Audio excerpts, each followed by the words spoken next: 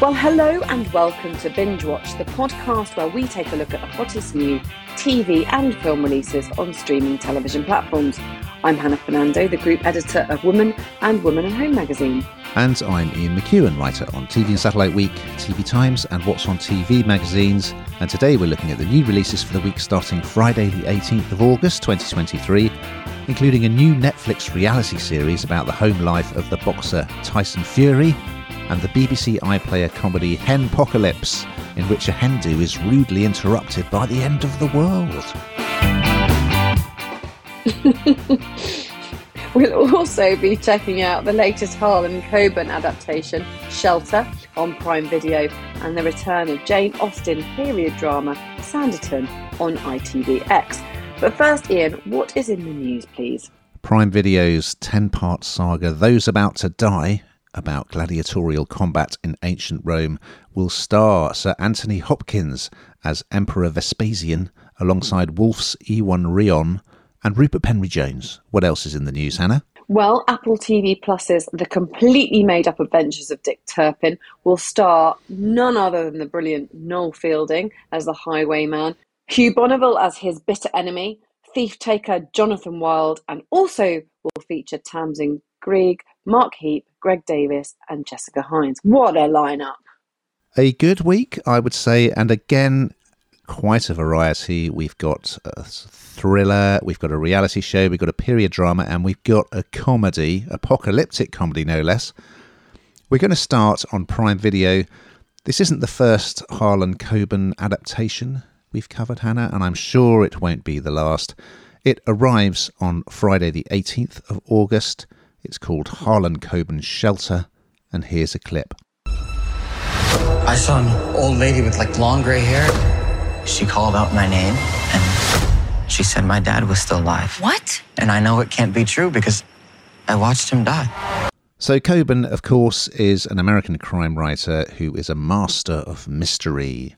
And this one, Shelter, it stars Jaden Michael from Colin in Black and White. He plays Mickey, a high school teen who survives a car crash that kills his father and puts his mother in hospital. I mean, it's not really a spoiler because that's the jumping off point for the story. But, I didn't mention it's 8 episodes either, released weekly. But before that, we get just a very brief scene of a group of children who are going into what looks like a kind of panic room or a strong room in the basement of a house. And then we change to what's happening to Mickey and his family. So obviously that scene will somehow be explained. It's a bit of backstory. Anyway, because of after the car crash, Mickey has to go and live with his aunt, who is played by Constance Zimmer from Entourage, in this suburban town called Castleton in New Jersey. So it's got all the classic tropes of the new kid trying to fit in at high school, and he's really good at basketball, but he's kind of given it up because of his grief. So he's kind of has a bit of a run-in with one of the jocks. He looks like he might have a romantic connection with another new student called Ashley, played by Samantha Bulliaro, but she vanishes, in fact, when they're about to have a first date. Meanwhile, he's sort of befriended by this nerdy character called, well, his nickname is Spoon. He's played by Adrian Greensmith. He's quite good value. And there's a creepy looking house. Of course there is. An abandoned creepy looking house in the town. And there's a sort of myth that a lady called Bat Lady lives there. Anyway, for reasons that I won't go into, he is drawn to this house. And of course, as always, some secrets from the past are going to be uncovered. There's a lot of quite familiar stuff in this, from the high school stuff to the creepy house, the mystery. But I actually thought Jaden Michael was very appealing as the young lead, Mickey. And if you like Coben, you're going to love this. It's absolutely spot on. What did you think, Hannah? It's quite creepy. It is creepy, but I don't mind creepy. I quite like creepy. That's fine. As long as I'm not on my own in the house, that's fine. But I find a lot of these things, I mean, I did like it. I'd like to just caveat what I'm about to say. Did enjoy it, but there are some quite obvious things in there, and that really irritates me with kind of creepy things, because I don't know if you ever think this. Why are you going to that house when it's so dark? Why you go? Why it's like some woman walking down the road on her own in the dark. Of course, you should be able to, but in reality, there's a killer on the loose in whatever show you're watching, and she continues to do it anyway, or unbolts the door even though there's someone there. It's kind of just infuriating, and so I did find at points in this that I was slightly irritated by it, but it is captivating. It is good, and don't be on your own in the house. We move to Netflix for our second offering of the week. This arrived on Wednesday, the 16th of August, a new reality show called At Home with the Furies. And here's a clip. The heavyweight champion of the world. When I stepped out the ring, I was pretty ready to be in the family man. The one and only. Tyson, what are you doing? Time for school. Where's your jumper? Just enjoy it now. Enjoy what? Well, thank you, Ian, for letting me preview this one, because I know I backseated it last week like some small child. But this is right up my street, as you'd imagine. Anyone who listens to Binge Watch will know this is right up my street. I mean, firstly, it's not surprising because I think both of us really quite like documentaries, particularly about sports people, and you always learn something. This is just different because this is reality. This is reality meets that sort of sports doc feel. So it's something slightly different, I suppose. And it's everything and more than what you'd expect. You'd imagine. So it's cameras. They've invited cameras into their house because Tyson has retired. He retired last April, but we all know the story of when he last retired, and he found it really difficult. He really struggled with his mental health, and I don't think he was really ready to retire, despite the fact that his wife and family might be pleased that he was, because of clearly, the work that he does isn't necessarily the safest job in the world. And so this program invites the cameras into his home and his home life, and sort of you get to see the family completely exposed. And I think we all think we know them quite well, and to a degree I think probably there aren't huge surprises in this, but they're actually very, very funny. There was a lot of reality shows that we've seen, like Sylvester Stallone one that we've talked about, that just doesn't hit the mark in quite the same way that this does. I mean, yes, enjoyable, but this, I don't know, this sort of really works. Loads of kids, 6 children, another one on the way. The camera crew, it's clearly highly edited. These things always are.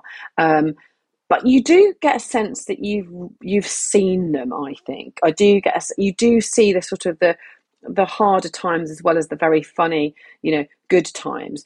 With that many kids in the house, I just have 2 and it's chaotic. Let alone adding another 4 to the mix and another one on the way, and the fact that their relationship is they've been together for years.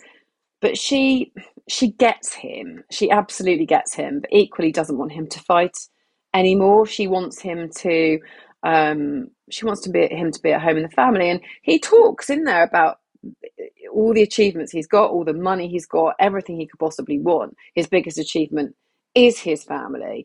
But you sort of see the other side of him, the more human side of him.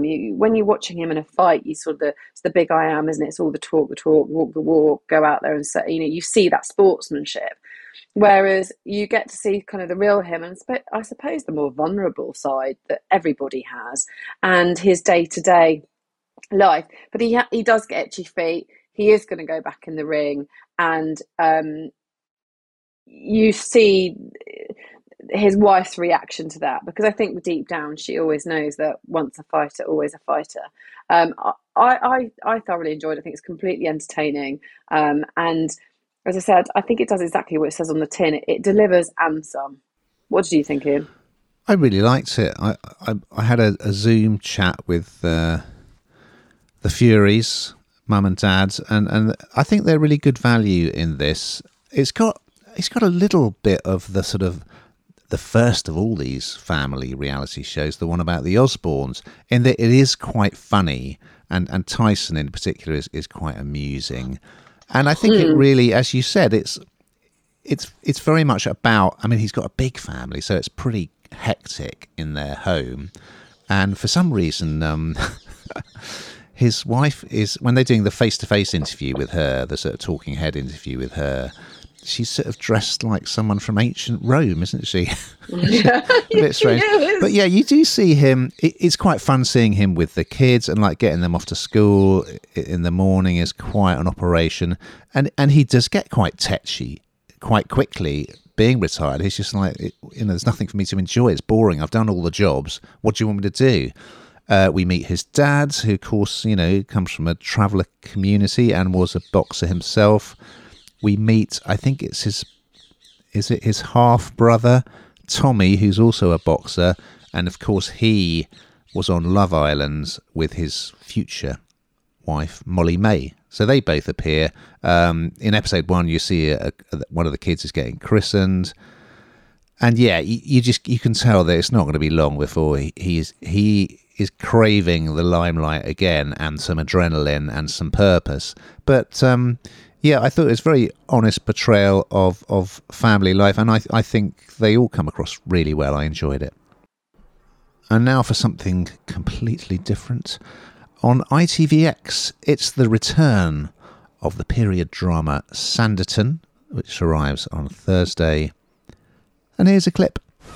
Too often, young women are thought to be strangers to their own minds.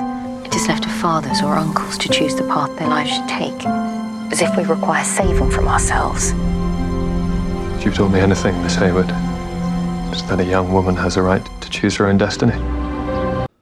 So I've not really kept pace with this one, Hannah. I think I did watch an episode when we covered it before, and it's based on an unfinished book by Jane Austen. I think I'm right in saying that. And it's set, Sanditon is this seaside resort. As we rejoin, our heroine, Charlotte Hayward, played by Rose Williams, has come back to Sanditon after she sort of fell in love with her employer, but it appeared that the feelings were not shared. So it's got the classic kind of Austen tropes. Parents looking to marry off their children to get a good living. There are handsome suitors. There are suitors who are not so suitable. There are balls. It's got the lot, and it's got a great cast, and I think it's really well done. You've got Chris Marshall plays Tom, he's very much the man who's promoting Sanditon and wanting it to become a sort of destination for the elite of society, a bit like Bath was back in the day with the assembly rooms. So you've got people arriving for a social event. Anne Reid, the wonderful Anne Reid, plays Lady Denham. She is trying to rehabilitate Edward, played by Jack Fox. He's a great character. He's a bit of a rogue, but he's pretending that he's mending his ways. But of course, we know that can't last for long. Yeah, there are some new arrivals. Lady Montrose wants her son Edward, Lord Montrose, to woo Georgiana, whose birthday it is. So yeah, it's all going on. Scheming, love interest, broken hearts, beautiful dresses. It sometimes looks a little bit setty, doesn't it, Sanditon? Because obviously it's, they've constructed the main street, and then you get this kind of distant shot of the town, which looks a little bit fake. But I think it's really well done. It's very charming, and if you like period drama, and particularly Jane Austen, it's great. It's very enjoyable. We've also got arriving potentially to finance a hotel in Sanditon. You've got the veteran actor James Bolan of the Likely Lads fame, and he's very funny as this grumpy businessman who's very rude to everyone. So yeah, it's got it all: bonnets, beaches, broken hearts, and I enjoyed it, though I haven't been following the storyline. But yeah, I really enjoyed revisiting it for an episode. What do you like this kind of thing, Hannah? I do. This really has the kind of Bridgerton, Queen Charlotte vibes, doesn't it? The period drama that is just going down really well at the moment, and I think this does in the same way. That's why there's been so many seasons.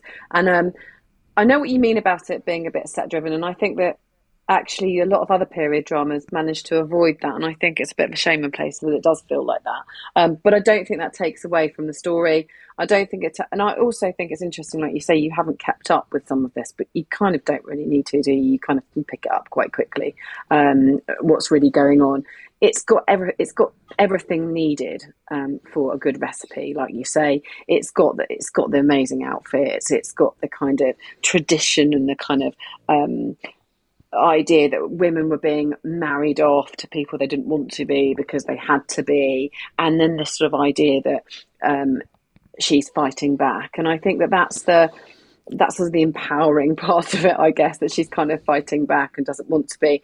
But as I say, I think it is it's all the best ingredients, and I think there's a moment in time for these period dramas. I mean, they'll always do well, but it feels like a real moment for them.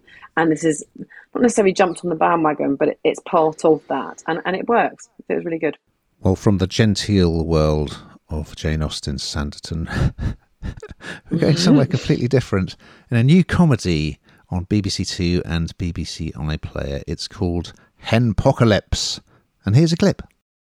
I organised this whole hen do. I don't know if you noticed, Shell, but my wedding got cancelled by the apocalypse. Well, human civilization also got cancelled, so that sort of puts your wedding into perspective. How dare you put my wedding into perspective?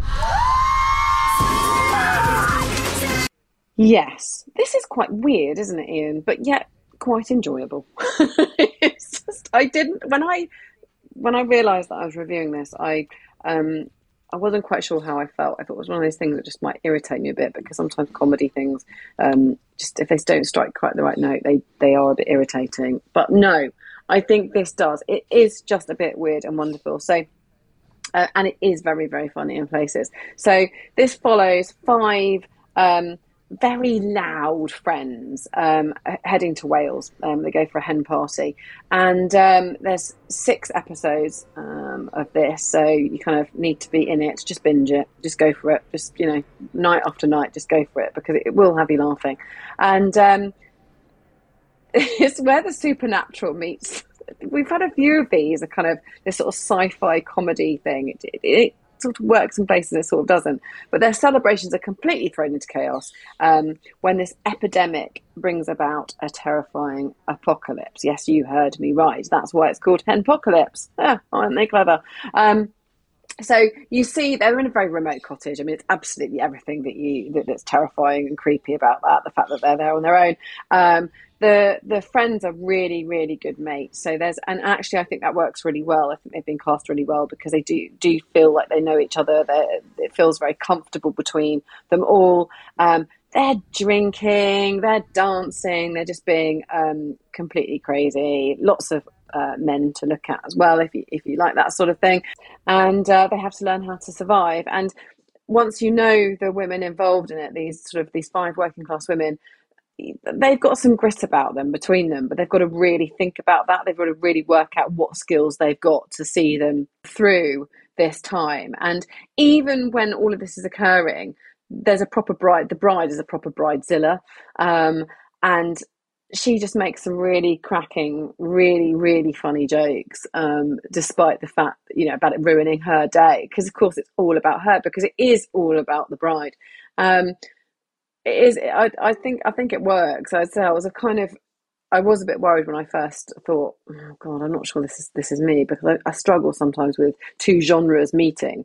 But it works. It's funny, and they pull it off. What did you think? I really liked it, actually. I think this has got guilty pleasure written all over it. It's actually written by Caitlin Moran's sister, and I think they wrote Raised by Wolves together, which was the comedy based on their rather unusual upbringing. So when it started off, it was very exaggerated hen party, and everything was penis shaped, and I wasn't sure it was going to be for me, but I really got into it. It's got Elizabeth Barrington plays the mother of the bride. It's a great role for her, and Lucy Shorthouse plays the bridezilla. And there are all these different characters who are in this cottage when, yes, Apocalypse Strikes. And there's a male stripper. Someone hires a male stripper, and well, we've just seen Wolf, haven't we? Well, he ends up being chained to a radiator because the outbreak is something that only affects men, and it's spread through men. So that's why they chain him up, and like it could be that he's the only man left alive. So they go off into the countryside armed with various strange looking weapons that they've created themselves. And yeah, I laughed a lot, and it's got some absolutely zinger one-liners. I'm not going to spoil it by saying what they are, but quite a few times I really laughed out loud at the script. So yeah, I think it's good fun.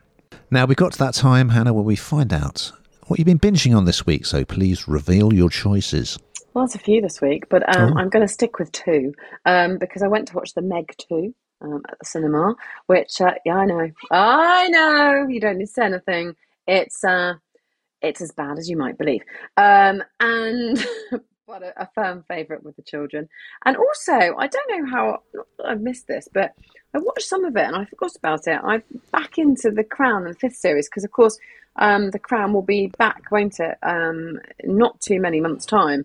So I want to be completely up to date with that. So I've been enjoying watching that too. And Diana is absolutely brilliant. Well, I found on Netflix a very interesting sports documentary called Johnny Football, which is the story of this very talented young quarterback who he won quite a prestigious award while he was still a college player, and he was there was great anticipation about which club he would be drafted to when he turned professional, but he was very much a young man who enjoyed, partying, and predictably it doesn't work out for the best. But yeah, if you like American football and you like sports documentaries, it's a good story.